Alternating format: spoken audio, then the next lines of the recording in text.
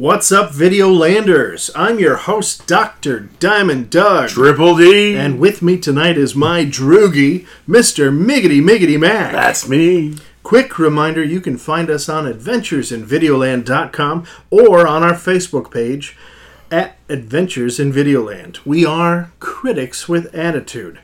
In many of the AV podcasts, you'll hear some bad language. That's not really our style. So we'll try to keep this PG-13. Also, spoiler alert, if you don't want tonight's movie ruined, pause this episode, watch the movie, and come back later.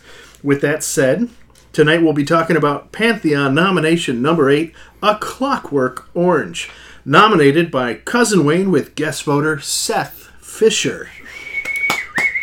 Before we get to any of that, let's chat for a second about Pantheon. Mr. Miggity Mac, what is Pantheon? Pantheon is a movie that is essential viewing. You need to watch this movie. It should be a part of your life's history. It should be something that you have experienced.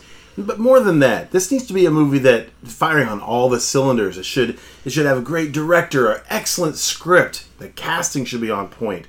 If there's music involved, it should be fantastic music. Stuff that you remember that helps you feel the emotions of the experience. And if there's special effects, they should stand the test of time. Yeah. It should be the full package. And if it is an example of a type of movie, a genre movie, then it should be the best of its type. If it's a porn, it should be the best porn ever. If it's a karate movie, it should be the best karate movie out there.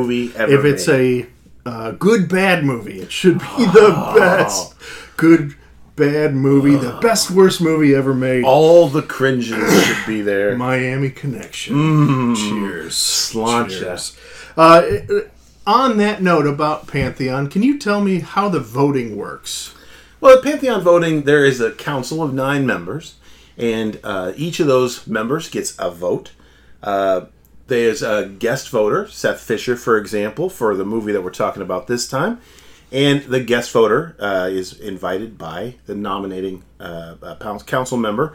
They get a vote. And then the Facebook poll, there's an open Facebook poll. Anybody can vote in it. That's a member of the AV Facebook group, which is an open group. You can join.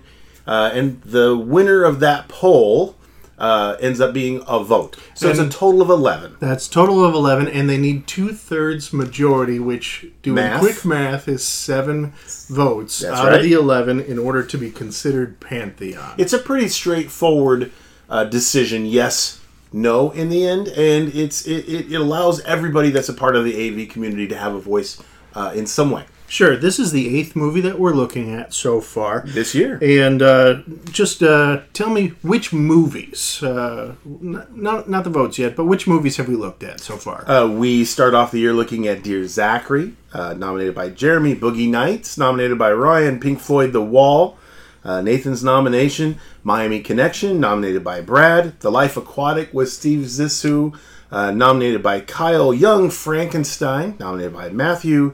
And last time we talked about Cabaret, which was Rachel's nomination for Pantheon. So which of these made it? Dear Zachary, did it make it? It did not. It only got 2 out of 11 votes, so not even close. Boogie Nights? Almost. 6 of 11. Missed it by 1. Pink Floyd, The Wall? Only 3 out of 11 didn't make it. Miami Connection? Only 6 out of 11, but nearly made it. So we were actually batting 0 at that point. Life Aquatic? 9 of 11. Killed it, made it, totally it is a part of Pantheon history. Young Frankenstein. A 9 of 11 again, and we're right in there. And Cabaret? Back to a lower score. We only got 3 of 11.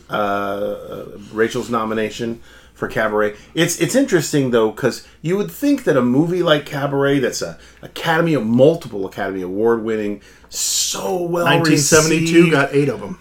Just an amazing, historical waypoint that this would definitely be in Pantheon, but that's not how this works. We're not saying what's the most popular movie ever made.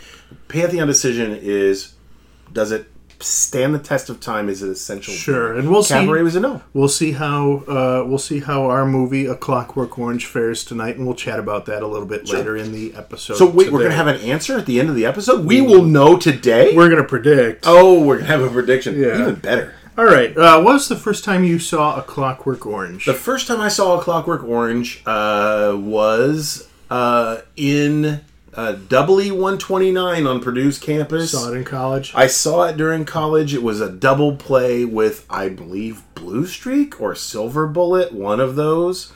Yes. That was very much the same story with Cabaret as well, right? It was. Cabaret actually was in a movie. Another one of those. Adventure, where we saw a lot of movies, including Cabaret, but that was also on campus. Yeah. My first time was in college as well. I was a junior in college, and a bunch of people had said, "Oh, we should watch this movie." That was 2001? Somebody had, that was, let's see, that was 1995. 95, all right. Yeah, and somebody said, "Oh, I've got a VHS copy of this. Let's go ahead and watch it." Yeah. It's supposed to be pretty naughty and raunchy, and so a whole bunch of us guys sat in the room and watched A Clockwork Orange together. Did you all feel uncomfortable at all the parts that got fuzzy? Would somebody had rewind and backed up and played it again and backed up? Well, all I can say is we got to the end and nobody spoke to each other, and we just left the room. Oh, like an uncomfortable party. Yeah. Okay. So this movie deals a lot with violence. They call it ultra-violence. Ultra-violence. So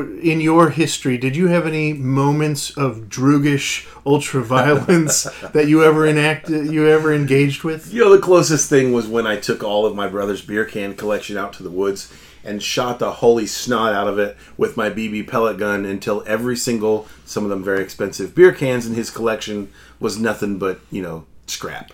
Yeah, and for me, if I had to say the closest thing I would not be one of Alex's droog crew. That's I'm for surprised. sure. I think it was like when I was like 10, the older neighbor kids convinced me and my friend that we needed to fight each other. And I threw one punch and then I ran away crying. that's pretty part and parcel for the rest of my life right there in terms of my approach to violence. My childhood fight experience was not quite so tame. I got in a lot of fights as a kid. Yeah. I did not win most of them. You were a scrapper. I was a scrappy. Yeah. I think I was the scrappy. I think at that point. You were like in Billy Boy's crew as opposed to Alex's crew in the movie. They got beat up pretty bad. All right, let's chat about some of the movie facts for A Clockwork Orange. Just run us down the list right here. The rating, depending on where you were in the world, R, X, but it was definitely in current ratings. It would be a rated R movie. genre, Drama / comedy / horror / sci-fi / satire. something. Yeah. All right. It was directed, screenplay by, and produced by Stanley Kubrick. The Wendy music, Carlos. Yeah. music by Wendy Carlos. Cinematography. John Alcott. And edited by Bill Butler. Yeah. In theaters, December 1971 in New York. So February. I would have been 5 years old when this hit the theater. So there's no way I would ever have seen this when it opened. Your parents did not drive you from Illinois out to New York No. in 1971 to watch this X-rated film. No. February 2, 1972 was the U.S. wide, and January 13, 1972 in the UK. And you know that 1 year gap in there was an editing change made. Some people said for more sexually inappropriate, and some people said, like, adjusting violence for sex, and others said it went the other way. So I think there's almost a matter of taste, but there was an edit in there in that year gap. The runtime of this movie is 2 hours and 17 minutes. Studio Polaris Productions, also the Warner Brothers is listed at the beginning of the movie. And it's based on a book, A Clockwork Orange, by Anthony Burgess, who was a Renaissance man of sorts, who did lots of things, including dabbled in sociolinguistics. And that'll come in handy in our conversation. About their little language. bit later. Read us off our synopsis. All right, so this is from Metacritic, actually. Kubrick makes of Anthony Burgess' celebrated novel a savage and satiric morality play centering on Alex, played by McDowell, who fights, robs, rapes, and kills like any conscienceless. That is a hard word without my glasses. Predator, captured and imprisoned literally by the legal system. He undergoes treatment to condition him as, quote, safe. A Clockwork Orange, healthy, title of the movie, and a hole on the outside, but still crippled within because the reflex mechanism is beyond his control. That is the synopsis from Metacritic. It takes only that this synopsis takes the core of the movie though, and squishes it down like a compressed aluminum can. You don't get the fullness of what's actually going on. You don't. And the phrase "A Clockwork Orange" comes from Anthony Burgess, who said that it was a phrase that he found in 1945 in Britain, that it's as queer as a clockwork orange, which is referring to an orange, which is a natural thing, and clockwork, which is mechanism. Right. So to have an artificial mechanism for an organic thing put together, right, and that becomes the metaphor later for the nature versus nurture. Yeah. What happens to Alex's character as he goes through his reprogramming, reconditioning, whatever trigger word you want to use here, is that he is like a clockwork orange. Sure. In the end. Tell me about some ratings here, Mr. Miggity Mac. Well, IMDb has an 8.3 rating for this movie. Metacritic an 80. Rotten Tomatoes 90% fresh, 93% liked it, and Google has an 89% like. So this was, and is, a popular movie. Sure. And Roger Ebert gave it 2 out of 4 stars. He did not care for it all that much. I'll read some of his stuff. He said, hold on, before you do it, I'm not sure, and the listeners will tell, just from his words, I'm not sure you can tell Ebert didn't like it, but go ahead. Yeah. Let's see if we can suss this out. Stanley Kubrick's A Clockwork Orange is an ideological mess. A paranoid right-wing fantasy masquerading as an Orwellian warning. It pretends to oppose the police state and force mind control, but all it really does is celebrate the nastiness of its hero, Alex. I don't know, but the New York critical establishment really hyped A Clockwork Orange for more than it's worth, and a lot of people will go, if only out of curiosity, too bad. In addition to the things I've mentioned above, things I really got mad about, A Clockwork Orange commits another, perhaps even more unforgivable artistic sin. It is just plain talky and boring. You know there's something wrong with a movie when the last third feels like the last half. I gotta say, the first time I saw this movie, I thought, they're sure talking a lot. Mm. So, and that's obviously not reading Ebert's review. I kind of agreed at that point. Now, Siskel and Ebert, Gene Siskel would hang out with Roger Ebert in terms of Siskel and Ebert's at the movies. What did he think of the movie? Well, he had a slightly different point of view. In his Chicago Tribune review, he said 4 out of 4 stars.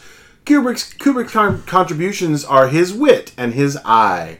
The wit, too much at times, is as biting as in Dr. Strangelove, and the production, while of another order, is as spectacular as in 2001. Now, Christopher Ricks of the New York Review of Books, this is listed as rotten in Rotten Tomatoes, says it has a central failure of courage and confidence, manifest in its need to caricature, both in manner, timid at heart, and in its determination that nobody except Alex had better get a chance.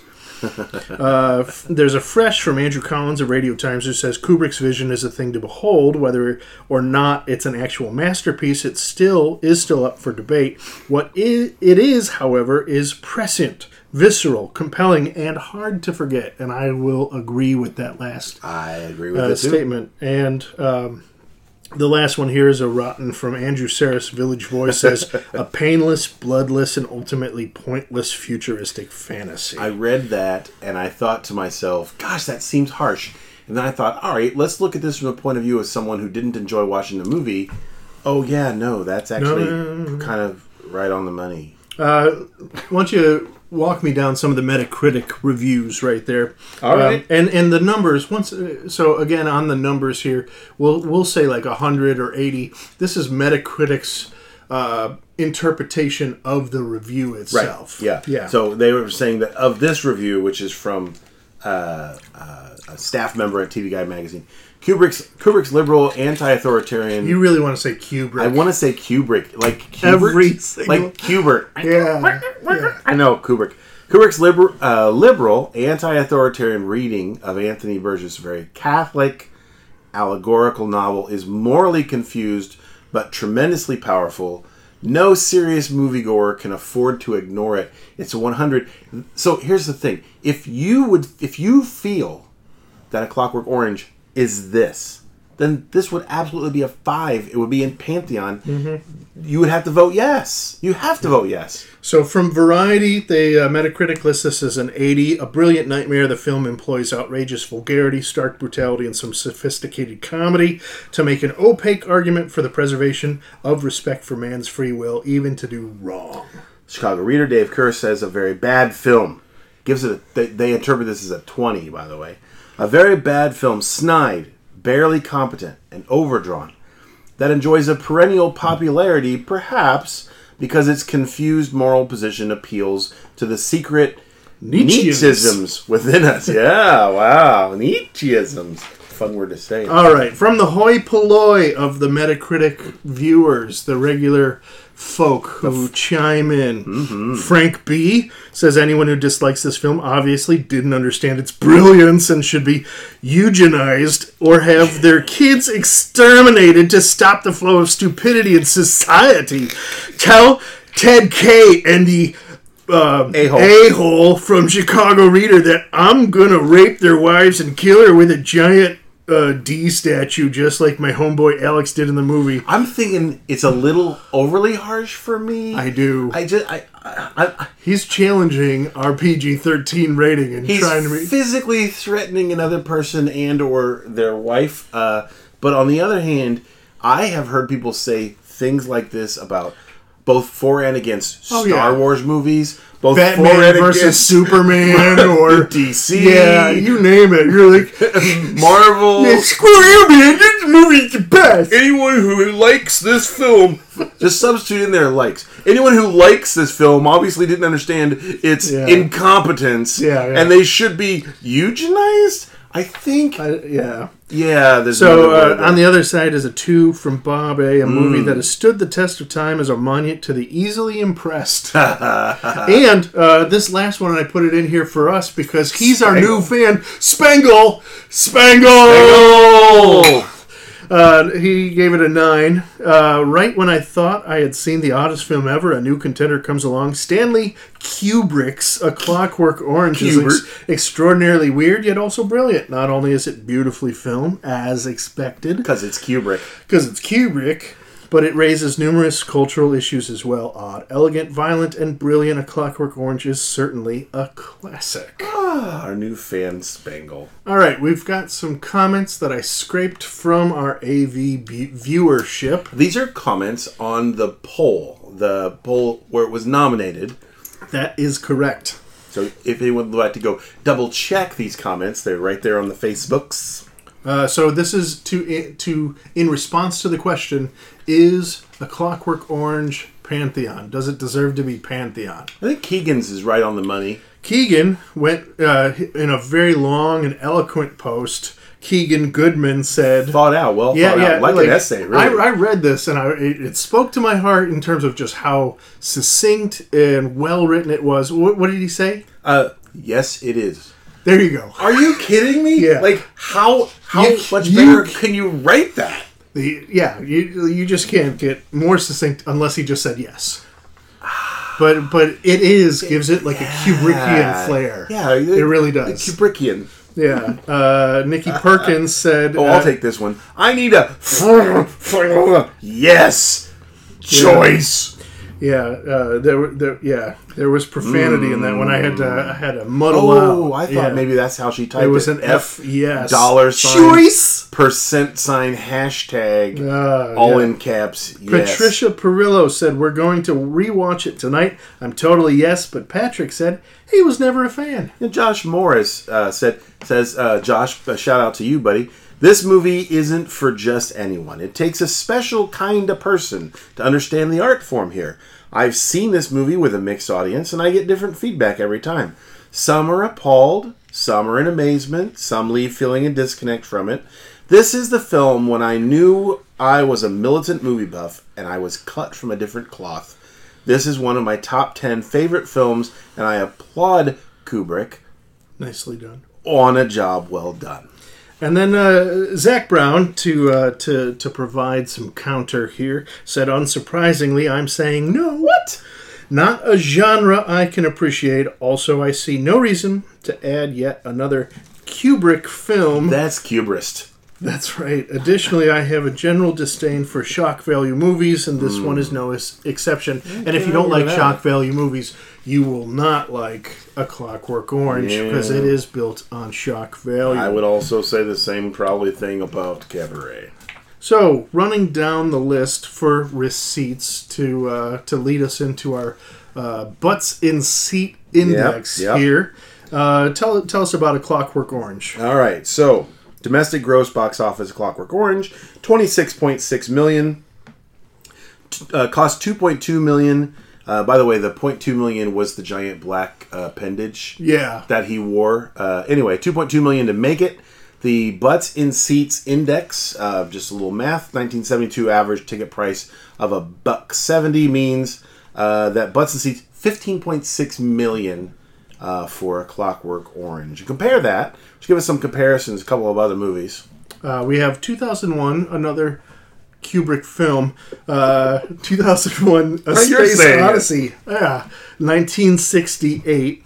Domestic gross $56 million, so it made about twice as much. Average ticket price $1.31. So the butts in seat index has this at 43.2 million people saw this in the theater. I would guess, and don't have the statistics here, I would guess the production budget for 2001: A Space Odyssey was far, far, far in excess of $2.2 million. Yeah. But obviously still made a lot more money. But this has about 3 times as many people saw Space Odyssey 2001 in theaters. In theaters, let alone all of the subsequent viewings. I own a copy of 2001, and it's a good movie. I was trying to figure what's a point of comparison for a movie that celebrates violence. Like if you had a movie where people just punch each other in the face randomly and possibly blew up buildings and stuff. Yeah, so I'm thinking a Fight Club. Oh, a Fight Club. A Fight Club. 1999's Fight Club. I understand that's a Brad Pitt flick. Yeah. Domestic gross, it's a Meatloaf flick. Oh, Meatloaf. Stars Meatloaf. Meatloaf, yeah, that's right. It's a cross-dresser. 1999 domestic gross $37 million. Average ticket price in 1999 is $5.08. So it had a butts and seat index of 7.2 million. I also remember Fight Club when it came out was not received super well, and its follow-up on Cinemax and the direct and the DVDs and stuff was huge. It had a huge cult following. It did. But in terms of the theaters itself, 7.2 million is a lot. Yeah, it had half as much as Clockwork Orange, right, which had 3 times as less as Space Odyssey 2001. And when we compared it to the butts and seat index for Avengers Infinity War, that was 500 quadrillion. It was 500 infinity. Plus or minus 5 infinity. Yeah. All right. So before we move on to chatting about our take in the movie, that I've been made aware that there is a bag on the table. And Mr. Mindy Mac, if you could open that bag and see what's inside. The first thing I see is a glass filled with beautiful amber liquor, and literally with the word on it, Red Label. Yeah. Oh, it's liquor. It is, and I think Cousin Wayne might have given us this bag as what are we calling it again? A bribe. A bribe, indeed. Yes. You know what we should do with this particular amber liquor? I'm just going to throw this out there. Mix it with some stuff. Of ice. Yeah. A little bit of ice. A little bit of lime. Some of this amber liquor, maybe 1.5 ounces or so, and a little ginger beer. I happen to have right here a little can of ginger beer. Let me make you one of these. Yeah, sure. You want to do a little, just a shot before? Yeah, why not? Here, all right. Here, let's go ahead. All right, here we go. One for you, one for me, and to Cousin Wayne. To Cousin Wayne. Oh, thank you, Cousin Wayne. Oh, slightly smoky with a hint of resentment down there on the end. All right. Oh, and what else do we have in the bag? Books! Books. It's, oh, you know what this is? I don't know if you're aware of what this is. What is that? This is two, one for you, one for me, paperback copies of Anthony Burgess, A Clockwork Orange. And there is an inscription? An inscription. It says, "Greetings, my droogs. I'm cutting to chase and not wasting your time with Red Sox hats and Ovaltine." The shade. Here's a copy of the book and some Red Label. Thanks for reviewing my nomination. Now let the real groovy flow. P.S. I wanted to send you milk plus, but poor Lucy was dried up. Oh, well, that's all right. Lucy will recover. I'll just say that I'm lactose intolerant, so I thank you for the absence of the milk present. Yeah. But yeah, thank you, Cousin Wayne, these gifts. This is amazing. I actually don't have this book, and I will read this book this summer. So thank you very much. Now, that said, as you know, for each of these times, I just bring oodles and oodles of drugs to the table. Well, I see red, and you blue, see what I and brought. Green pills just in a mound in the middle. I do have some glasses of milk to mix some Vicosette, some Synthamex. The blue pills are diamond shaped. That looks familiar. I can't quite figure out. Yeah, it's Velicet, Synthamesk, and Drink Crom. Aha. And each one of them does its own special thing. So as we're doing our podcast tonight, we will be imbibing in these various Clockwork Orange drugs. How is that pill that you just took there, my friend? Well, it was hard to swallow. It was a hard pill to swallow. But I don't have an effect just yet. I'll keep you informed as we go along. Yeah, no, it is. It's my vision's clearing up. Yeah. Wow. All right. So thank you, Cousin Wayne, for these gifts. Thank you, sir. We will cherish them indeed. And Rachel, if you're listening next time, you got to get on the ball. Just saying, Rachel. Really, seriously. The lack of a gift. Yeah, I know. It hurt my soul last time. And I actually like Rachel. No, yeah. But this was. She seems nice. She seemed nice. How about that? Maybe she just got busy and just forgot. Hey, next year, right? Oh, there's always next year. There's always next year. Yeah. All right. So let's chat about our take on the movie here. So we're gonna run down. We're gonna chat about uniqueness, and then do a deep dig, and then break down the movie into categories. So first, chatting about uniqueness. This movie is an adaptation of a book. As such, it won a Hugo Award for a literary adaptation. It's also very violent. It's sex-filled. It's nihilistic critique of a decaying society. It has similarities to The Wall in that regard. Has similarities to Cabaret in that regard. But let me ask you the question. As a Pantheon nomination, how would you see this film as unique? Well, the primary element that makes this film unique is the way that it deals with some of these issues. I had made had read a review, an explanation from a website called thephilosophy.com, and not to read all the whole detail they gave, but the movie's broken down into 3 acts, which is pretty typical of a good story. But the first act is the violence and stuff that Alex commits with his team, setting up exposition of Alex and his droogs doing violent and being violent, but not even just hinting at his violence. By comparison, for example. We have mobster movies where you kind of get the impression of violence or sort of cut scenes that there was violence, but it's not like an extended watching them beat someone to death kind of most of the time. It was within 5 minutes of the film that we are watching a straight up brutal violent rape. There's a rape scene followed by another rape scene. Rape scene. And rape scenes that are not just, 2 or 3 people raping a person, but interspersed between moments of raping are what the rape really is about. The power, the violence, the beating, all that stuff. It's just right there in your face. That's all Act 1. It establishes Alex and his droogs as morally reprehensible characters. And even establishes them amongst other groups that do the same thing, as that they are an elite. They are the apex of the groups. The second act is he's been caught, thrown in prison, and is dealing with accepting his guilt, but also going through the process of becoming clean, like rehab, like violence rehab in a way. But they have their own way of doing it in this movie.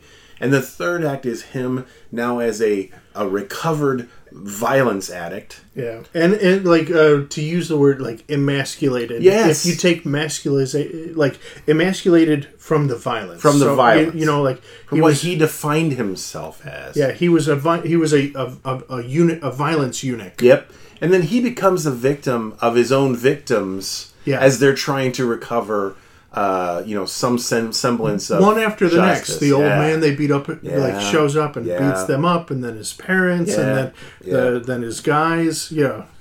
And so I mean, I think that in my opinion, that particular journey, which the first time I watched this movie, that journey was not apparent to me. I was just shocked at the images that were flashing in front of me. And so it took me the second or third viewing, I don't even mean this time, I mean years ago, before I started to pick up on the fact that this was this kind of 3-part story. And I hadn't thought about the description as 3 acts until I read this review, but it clicks with me. Yeah. And I think that is what makes this movie very unique in its own way, in that it's not just about violence and sex, and a lot of people say it's just about violence and sex, or like some kind of weird drug trip kind of a deal. But it's not. It's about the path that this Alex takes as he goes along. Yeah, and I would say, like, for me, like, it's an artistic expression of this, of Burgess's literary vision, and some of the uniqueness of it is in the adaptation, like Kubrick's interpretation and adaptation of it, and that's part of what makes the film unique. Yeah. And like, so among other Pantheon possibilities, that this is a movie that really dials into an artistic interpretation of literary adaptation. Right. So, any challenges that you would see to this movie? Like, what are the challenges that are posed? Without going into it, we're going to break it down into categories.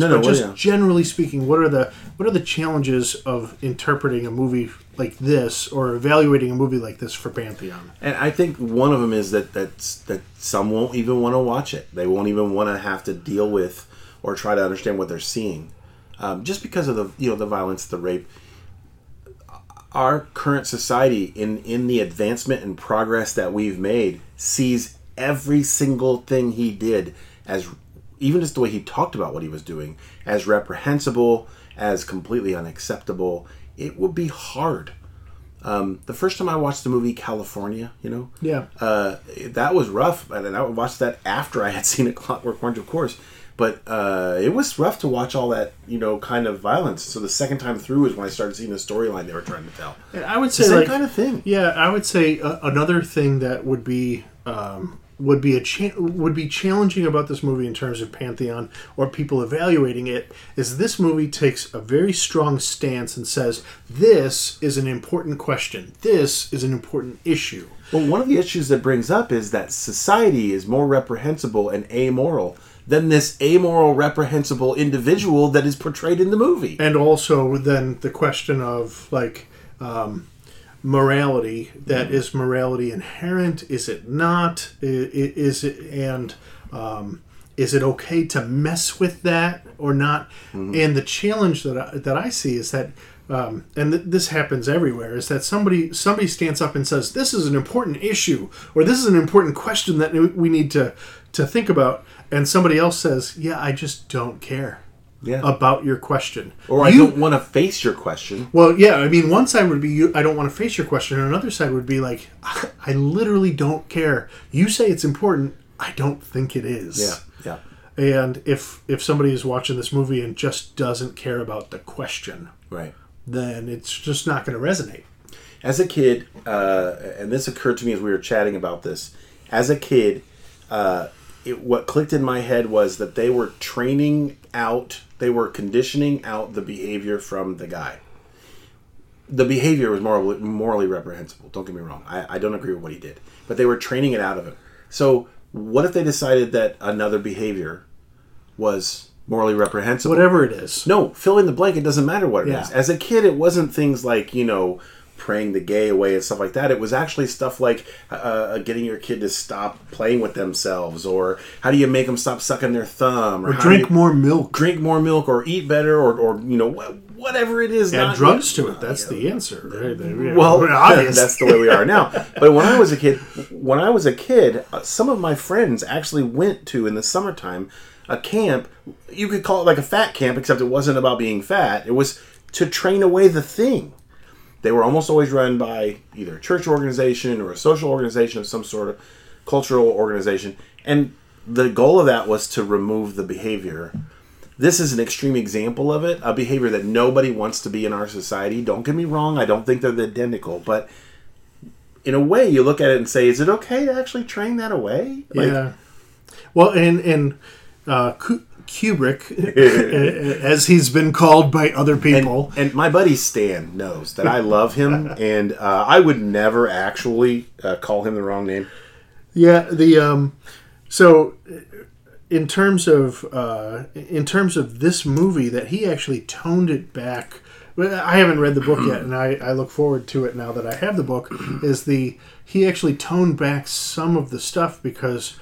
In the book, from what I understand, there's a scene where he goes to the record store and hits on the young ladies that are present. Malcolm McDowell is 27 years old when he's portraying the character. The character in the movie is supposed to be 15. Yes.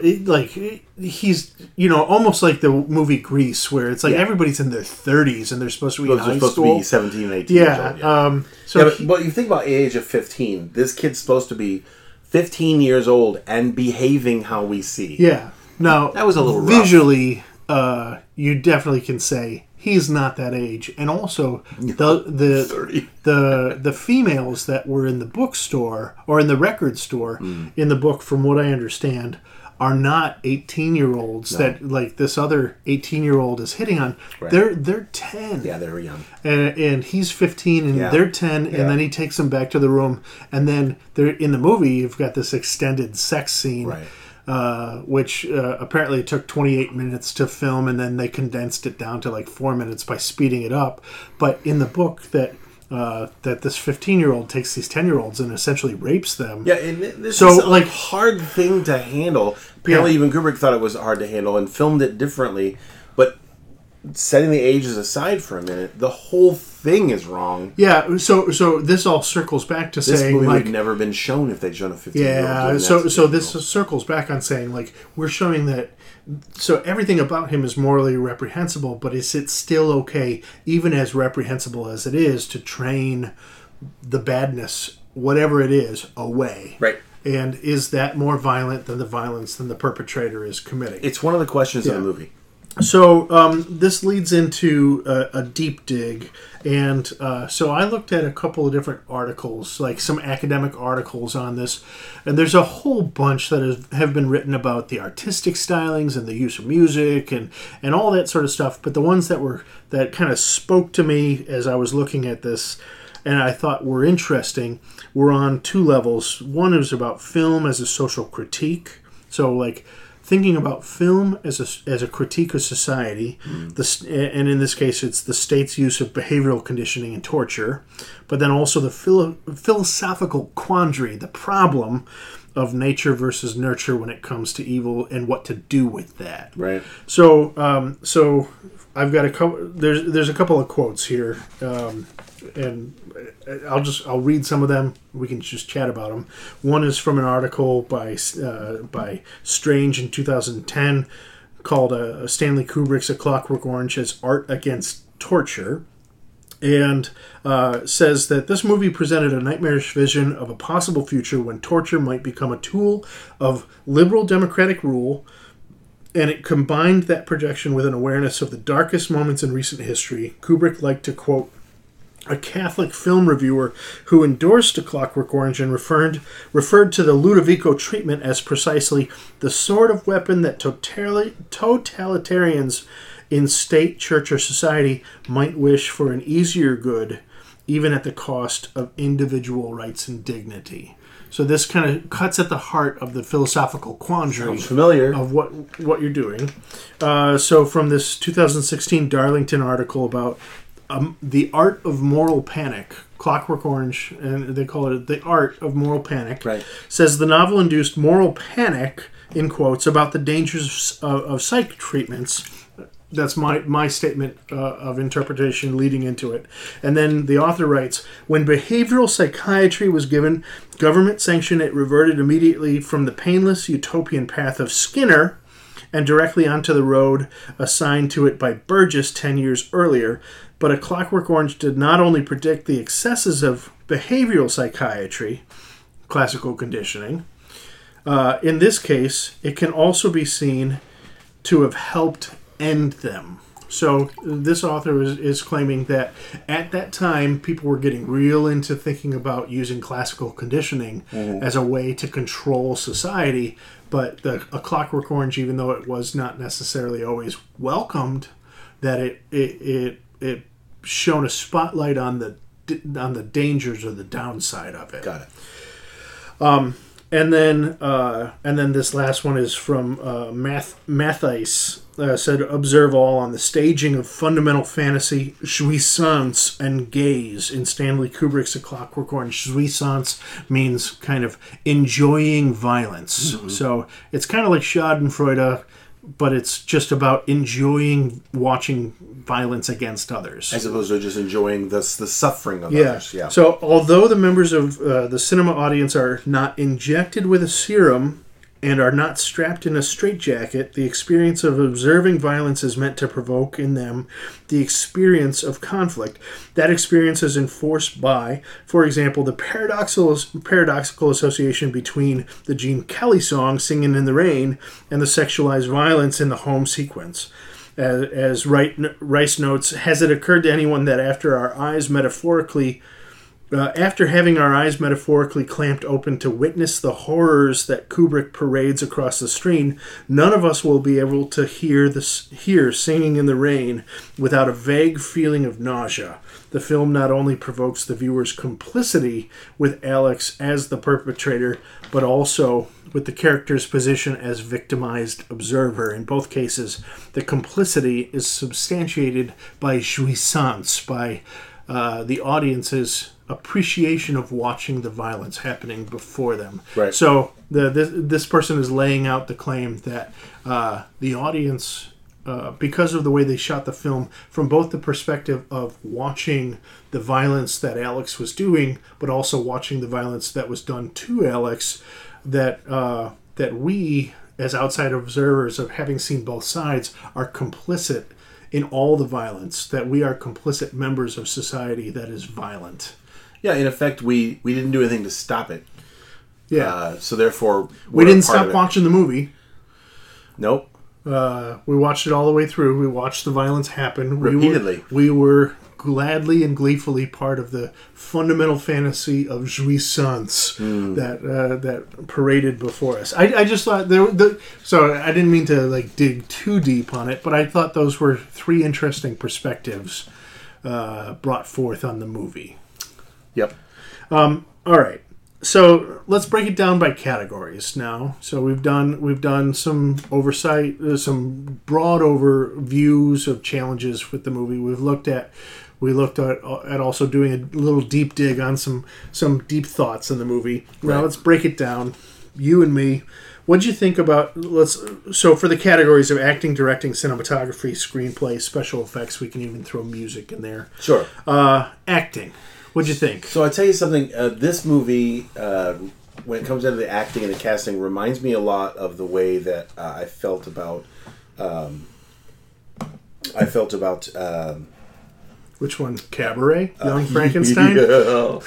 Dear Zachary? The Wall. Sorry. The Wall. Oh, my mind yeah. It's lost the cog. You know what happens after 95 years old? It's the red label from Wayne. Cheers. Thanks a lot, Wayne. So anyway, Pink Floyd, The Wall. In that, I am familiar with and know the one actor. I know there were other actors in the movie that people know, but I only remember the one. And when I see that actor in stuff now, my brain still says, yeah, the guy from the guy from Yeah. Clockwork Orange. And so, yeah, I felt like some of the casting was just like background characters. I don't know how else to explain how I feel about it. That said, Malcolm McDowell Yeah, knocked it out of the park. absolutely. And we said the same thing about the character from Pink Floyd, played Pink, is that, way, like, this is the character he was told to play. He freaking played it. And he did it. So, yeah, I would say Malcolm McDowell. Like, there's a lot of other interesting things and good things in there, but it really all hangs on Malcolm McDowell's performance. Malcolm McDowell's the only actor and character that is in the entire movie from beginning to end, middle, and the whole bit. And the whole thing it's almost like there's a GoPro camera, sort of, hanging on him, and we're watching everything from the whole movie long. So, that's the main character. That's the one that I remember. Who were some of the other main characters, main actors that were cast in this movie? People that we would know today. The only one that pops into mind, and this was part of the fun facts that we had later on in the movie, is that have you heard of Darth Vader? You mean the voice of Darth Vader? No, the dude that was in the costume. Actor, yeah. Yeah. So this is... is he the guy from Top Gun? IMDb's trivia page says before he would famously go on to portray Darth Vader in the original Star Wars trilogy, David Prowse had his first big break by being cast in this film. He was the guy who carried the guy in the wheelchair down the stairs. Okay, fair enough. Yeah. Yeah, but even he had. He carried Malcolm McDowell. Yeah. Even so, he had all of his lines overdubbed later in the editing room. Yeah. So yeah. Anyway. Yeah. Nobody else really like I can't point to any other super famous people that I know. That was my point. Yeah. And that doesn't mean that it wasn't cast well. This is 1971. It doesn't mean it wasn't cast well, but there are a lot of actors that we would know today that could have been a part of this movie. But remember what the budget was? $2.2 million. Yeah. How many major top actors can you have in this movie with that kind of a budget? So the question is it Pantheon acting if Malcolm McDowell carries the day and then everybody else was good enough? I think you could argue maybe. Okay. How about directing? What do you think about Kubrick's direction in this film? I think Kubrick was Kubrick. I think he directed it the way he directs all of his top movies. I think that he made some excellent choices. You talked about the fact that the perspective of the audience is as almost like participant, certainly passive observer, but not willing to get involved throughout it. And I think he made an intentional choice to do it, and I think it was a good choice, and it's the reason why the movie feels the way it does. Yeah, I asked one of our mutual friends, Martin Fernandez, because he said, I love the book and love the movie. Shout out to Fern. Shout out to Martin Fernandez. And he said that I just like how everything that Kubrick did was so artistic. And like the whole movie, every frame of the movie is artistic, and like this is very similar to talking about Life Aquatic. Is that you could take any frame of the film and hang it on the wall, and you'd be like, I know what that is. Yeah, and it would be beautiful. Right as his boot is about to hit the writer's head, as his friend is holding this. He thought of everything in every scene. That everything was just perfect. I mean, he famously shot the last scene 74 times before he got what he liked. Exactly what he wanted. Yeah, so I think he's dead on there. I'm now. Quite some happy people with the might say like this is not my favorite Kubrick film, or they might say they're not into Kubrick at all. Yeah. But I would say like it's tops as far as directing is going. And I watched it 3 times. I watched it once in college and then twice for this conversation. You hadn't seen it since college. I hadn't seen it since college. I watched it. But you remembered it. And I saw bits and pieces. And you remember the pieces of it. Yeah. I watched it a couple weeks ago and then I watched it again today. Okay. And like it's solid. Like it's as a movie, it's just solid. Yeah. So how about cinematography? Cinematography, just the films and locations. So he used several different techniques in there. He used a wide-angle lens often to create a dreamlike quality. That he used the sped up and slowed down films to do things that he had interjected with other scenes of violence into the films. Remember in the 70s, this was shot in 69 and 70, I think. That time period, there wasn't the kind of special effects that we would have now. You know, you're not going to do the kind of cropping, zooming, but the locations editing, were all on work. point. And the locations add They mostly focused on brutalist architecture, which is the Lego block. It's not a nice building. It's all blocky and moved janky and stuff. Right. And the architecture was very kind of 70s. And there's a note here about the microphones they use. This was a groundbreaking movie in that aspect. Yeah, one of the first films to employ radio mics to record sound so that there was no post-syncing required. Yeah, and they didn't have to do looping they did a little. They didn't have to do looping for much of it. Where a lot of movies filmed in that era, they would looping. They would go back in the studio and they recite their lines in sync with watching the movie again. They didn't have to do any of that. What do you think about the screenplay itself, the story and the screenplay? So I'm of two minds. I haven't read the book yet, as I said. Now I will. Thank you, Cousin Wayne, again for that. But a screenplay of a book, to me, needs to be the book rewritten so that it can be filmed. Not all books can be filmed as they are. Yeah. Right? And in fact, many cannot. Some can.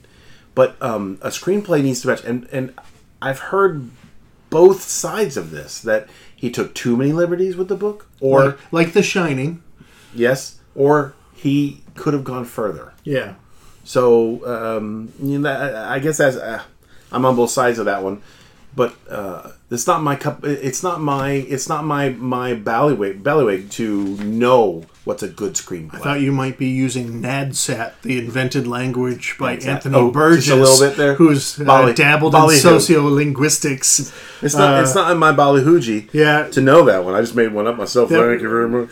And you definitely, when you're watching this movie, you're like, what the heck is going on?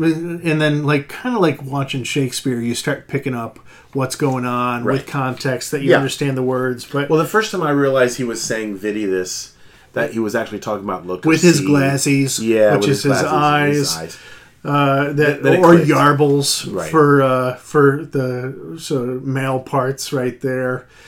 His droogs were his friends. Yarbles. Hold on, go back. Yarbles were his what? The same as Shazzy's. You know what I'm talking about. Oh, like Shazzy's. Yeah. Right, or if he had used the phrase Nancy's, I would have got that one too. But no Yarbles. That's good. Yeah. We were talking about your Yarbles earlier, actually. I'm sorry, I didn't mean to make you feel gloopy. Oh.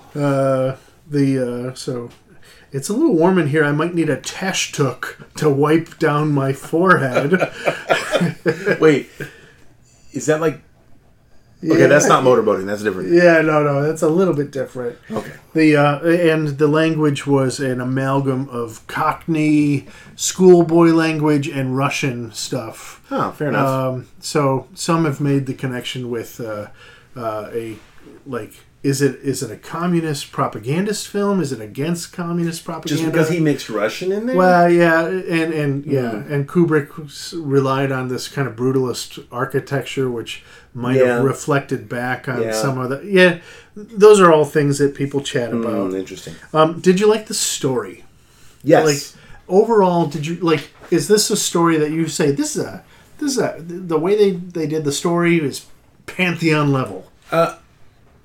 Yeah, I mean, sure. I really like the story, but again, that was after my third viewing, or maybe even the viewing after I had read this this discussion, this psychology-focused discussion about how the story was broken in three parts, and the adventure you're on is this, Act 1, Act 2, Act 3, but these are what the acts are about. I anticipated the story and saw where it was going, as opposed to the first time you watch it where you're just sucked through the garden hose of where this thing is going, I gotta be I gotta be honest. From what you're saying, is my same experience of I did not really even care about this film until I watched it a third time. The third time. Isn't that weird? Yeah, the first time was just, what the heck? Also, college. I was 19 or 20 years old or whatever. Okay, you're in a room of mildly, probably sweaty boys that are 18 or 19 years old. Very sweaty. Watching what would effectively be considered... rape scenes. By the way, hold on. This is a religious college. Watching what would effectively be determined as porn and violence. So violent porn in a dorm room with a bunch of guys. Like 10 or 12 in a small dorm room. Uncomfortable. Unfriggin' comfortable. So why would you enjoy that? Yeah. Well, some might, but I'm to talking each about you. to Why each would their own. you enjoy I would that? not enjoy that, but others might be like, "This is my cup of tea." Yeah. We have a friend, I think, Brad? That's his name, right? Oh yeah. I think if he was in a dorm if room there with was a guy who bunch of would sweaty love guys. being in a room, a dark room with sweaty guys, even a light room, I'm Yeah. thinking someone like Brad, who, by the way, I appreciate him deeply. deeply, Very I deep. think he would not only enjoy that experience, he would try to make it as uncomfortable as possible for those around him by his behaviorals. Yeah. Both appropriate, inappropriate, and appropriate? Yeah. Question mark? Sure. Yeah. Yeah. Oh, yeah. Brad. Special effects. I can't think of like really many special effects in the movie. Way that you talked about it, the special effects were in the cinematography because of the way they shot it. You know what? The eye things thing. together. Yeah, okay, The sure. most classic part But of the that's movie. not even a special effect. No, but it's a practical effect. A practical effect. Thank you. They literally made him wear those things. Those were real. Yeah, and they had to have a doctor in. They had to have a doctor present. Like the guy who was putting eyedroppers was an actual doctor, so that he wouldn't lose his sight. He did get an infection from those Well, things. obviously. Yeah. Also, what about the music? Because that doesn't fit in any one of the categories we have here. Well, in this case, I don't feel like the music told the story as much as just enhanced the emotions of what was going on in the scenes. I think for the most part, anyway. I don't recall the music telling the story. No, but it was a character in the story. There you are. The two-sidedness of it, where you have classical music and synth music, and you bounce back and forth between classical and synth, and sometimes you have a combination of classical music played with a synthesizer. And by the way, this afternoon when I was looking up, I was like, Ludovico, what a weird word. Where does that come from? Ludovico. So that was the technique of drugging the person, keeping the eyes open, and showing the violence until he got sick. The Ludovico technique. Yeah. So I was like, where did that come from? Oh, it's an Italian word, and they break down the word, and they also said so it's an Italian name, Ludovico, similar to and it has the same derivative roots as the German name Ludovico, Ludwig van Beethoven. So there's a connection between Ludovico technique and his Ludwig van appreciation, which the etymology of Ludwig is the famous war or the big war. So the Ludovico technique was this... Oh, I thought it was sexy hairpiece. Oh, I've heard it both ways. Ludwig. Yeah. No? Yeah. I thought that was what it was. But the idea of this is a grand war on his psychology. Yeah. And that's tied into Ludwig van, and the music has kind of like this grand, violent nature to it. Didn't Kubrick use this technique as well with monkeys, like in 2001 or something, where they... Maybe that was a different movie. I'm remembering a movie with monkeys forced to watch violence and war and bombs and killing and all kinds of stuff for a specific reason, and it makes them crazy. I will have to find that. We got to find it. I don't know what that Listeners, is. if you know this movie... Yeah, chime in and let us know which movie that is. I won't remember asking the question tomorrow, but I'm asking it today. So this movie was put up in 1971 for several Academy Awards, but it didn't get any. It was the only movie to be put up for awards and not get any for the 1971 category. That said, it did win this Hugo Award that I mentioned, a New York Film Critic Award, a Venice Film Award. Right. So it has been appreciated, but it's not been widely appreciated as top of its game like Godfather or other films, right? Cabaret even, which didn't get Best Film, No. but it got 8 others. Godfather. But Godfather What are you did get gonna do? that in Yeah, what are you gonna 1972, which I'm glad I'm doing this companion series now, so I have that You have trivia in my Some head. knowledge just floating in there and amongst all the synapses. So let's chat about voting here All right. as we move on. So this comes from Cousin Wayne. He nominated this for consideration. He loved it to death, and then that he says a couple things like that he loves. First thing would be the soundtrack, which is something else Stanley Kubrick films are known for. There's just something about Ludwig von Beethoven that feels and sounds fitting for Alex's journey.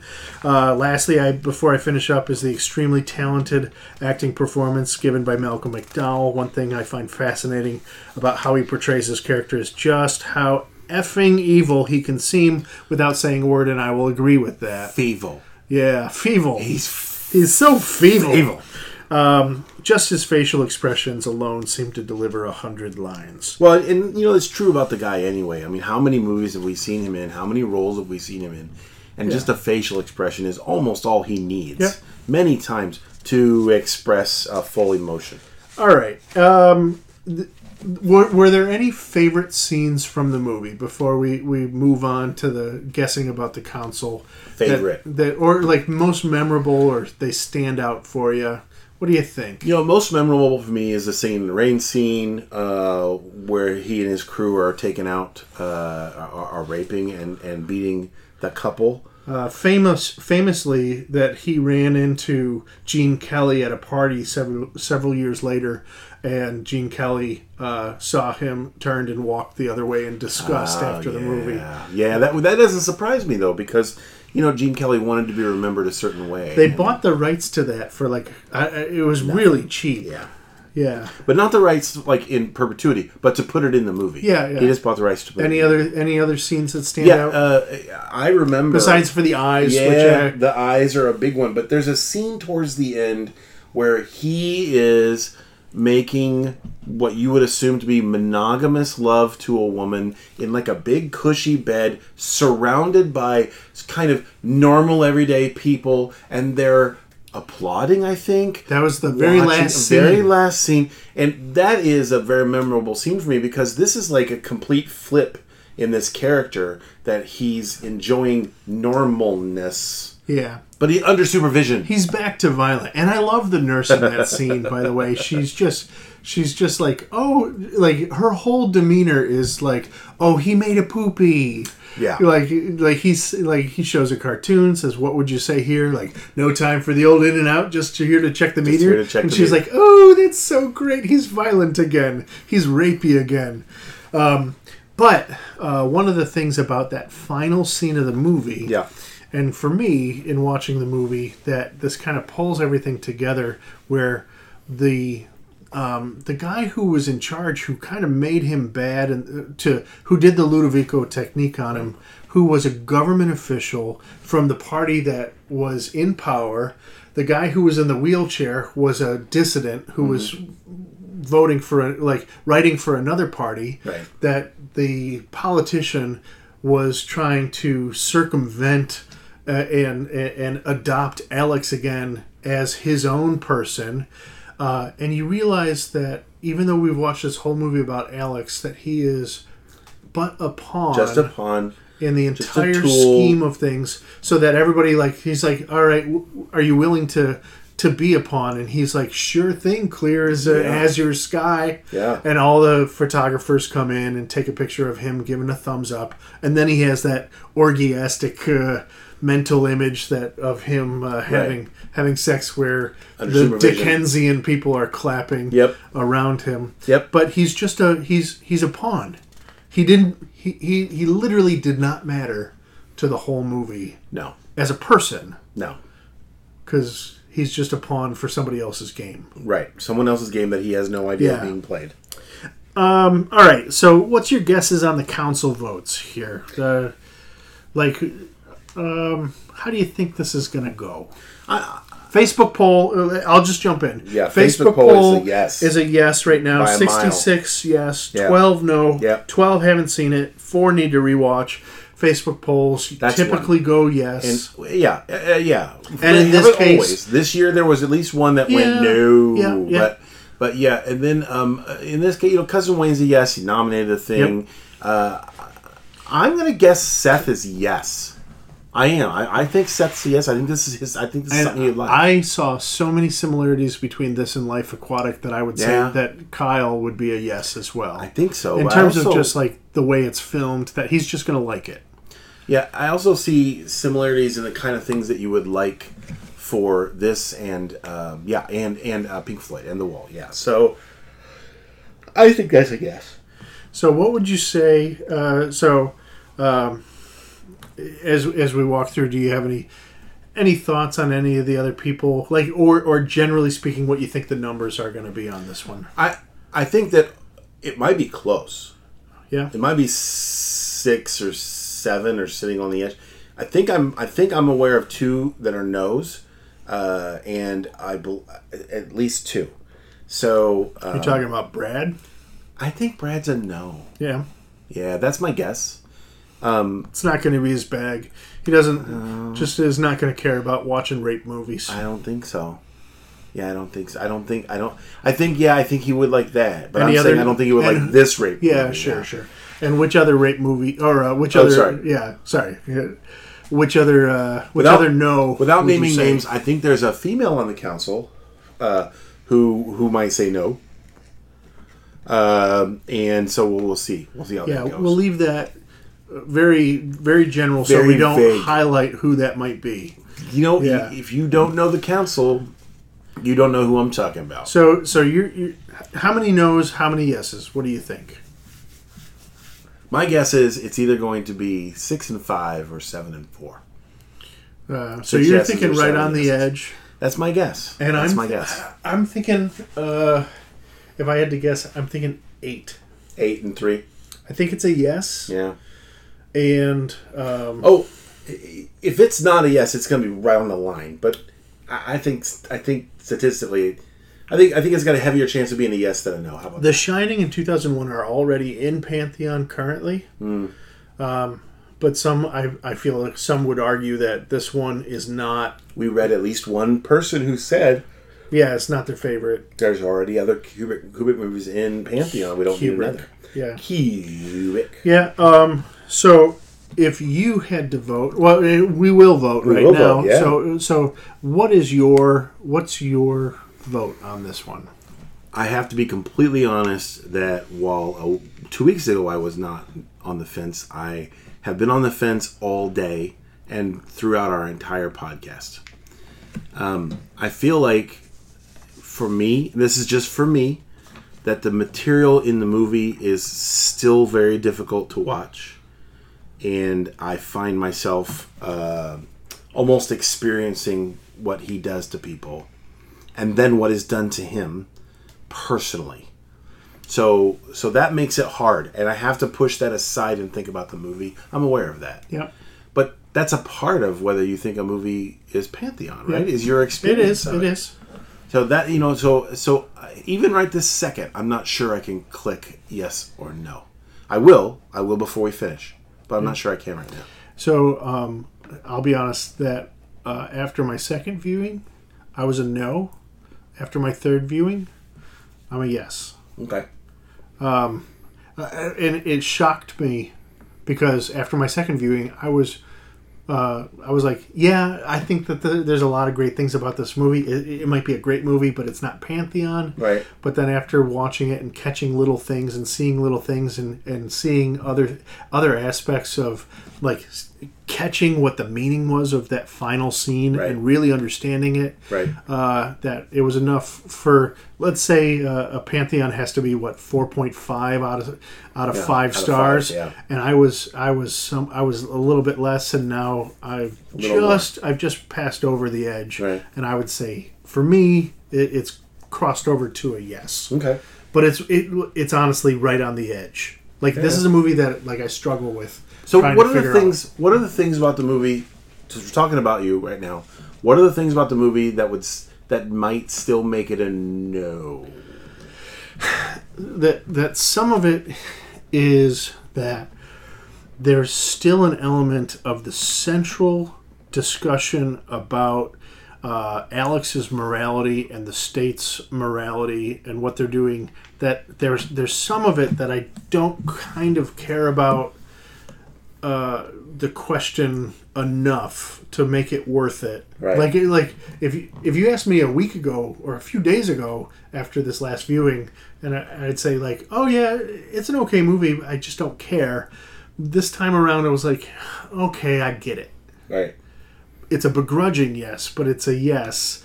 And do you think you're still holding on, maybe, to some of the things you felt before? Yeah. And I guess part of the problem is, for me, is that it's such a murky movie where the answer is not satisfying. Mm-hmm. Where it's like, yeah, this is a satire against the behavioral reconditioning of the state, but at the same time, Alex is just a jerk. Yeah. And he's going to go out in society and be a horrible person. So, like, I just watched this horrible person who's not redeeming except for the fact that he's polite and charismatic. But he's still morally reprehensible. Right. And I don't root for him. But he wins. Right. So, like, that's the quandary. Makes it tough. And it makes it tough. I think that's probably where I am too. I mean, thinking, trying to kind of wrap my mind around where I am, yes or no. If I vote yes, it's because it's a classic movie. It's a great movie. It has all these features. We talked about cinematography, direction. Casting was not a plus for me because it's really just the one guy as far as I'm concerned. And I know we can argue. I could talk to somebody who knows this movie inside out. They'll say, "Wait a minute, what about this actor and this character?" And I can't tell them no, they're wrong. But still, that's not what I took away from it, right? Mm. And I have seen this movie so many times now. Yeah, so we'll go ahead and look forward to what you end up saying on the poll itself. Fair enough. I'll let you think about it later on tonight. Fair enough. So let's pull this to a close and chat about some closing thoughts. I did scrape some other trivia here of a couple things that I wanted to point out before we ended, is that one of the things that Stanley Kubrick was so protective of this film that he would send out new films to the theater to make sure that they hadn't edited out some of the violence or other scenes, and that he didn't want, and he didn't, like, there's no outtakes of this movie because they burned all of the extra stuff that they had that they didn't use. They got rid of it and completely burned it out. This is rated as number 2 of the 25 most controversial movies of all time by Entertainment Weekly, and one of only 2 movies rated X on its original release, the other being Midnight Cowboy in 1969, to be nominated for Best Picture for the Academy Awards. So I thought that was pretty fun as well.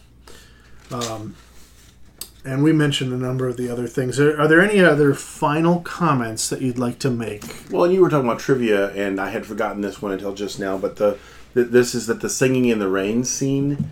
The singing in the rain scene was not scripted that way. That they actually shot that particular scene a lot of different ways and experimented until they came up with that particular one. And that scene, and we both mentioned how memorable that scene is.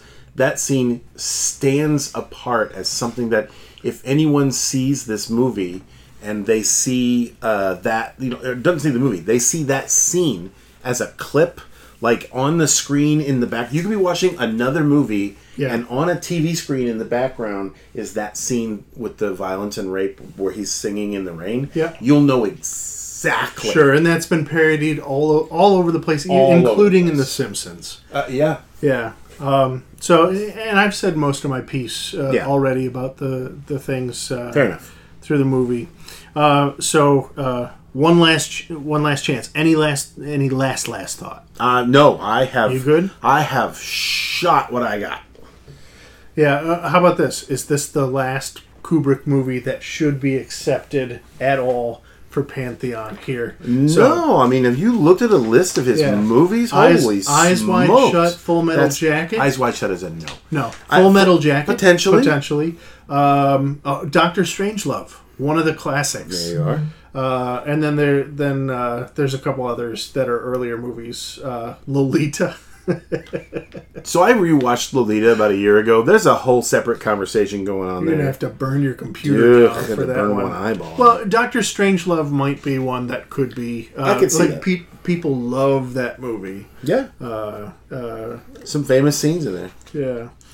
All right, so let's bring this to a close. And as always, I hope everyone enjoyed tonight's conversation.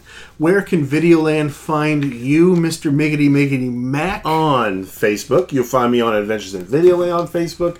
Or you can friend me. You can friend someone with a message now and say, "This is how I know you." That's right. You can do that, and you can friend me and say, "Hey, I heard you or found you on Adventures in Videoland." Is that red label kicking in? That red label is kicking in, big boy.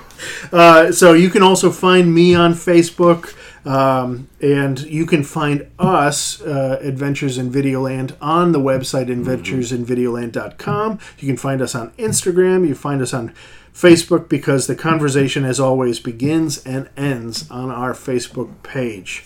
You have been listening to Criticism in its finest hour. Until next time, Videolanders, no time for the old in and out, just here to check the meter.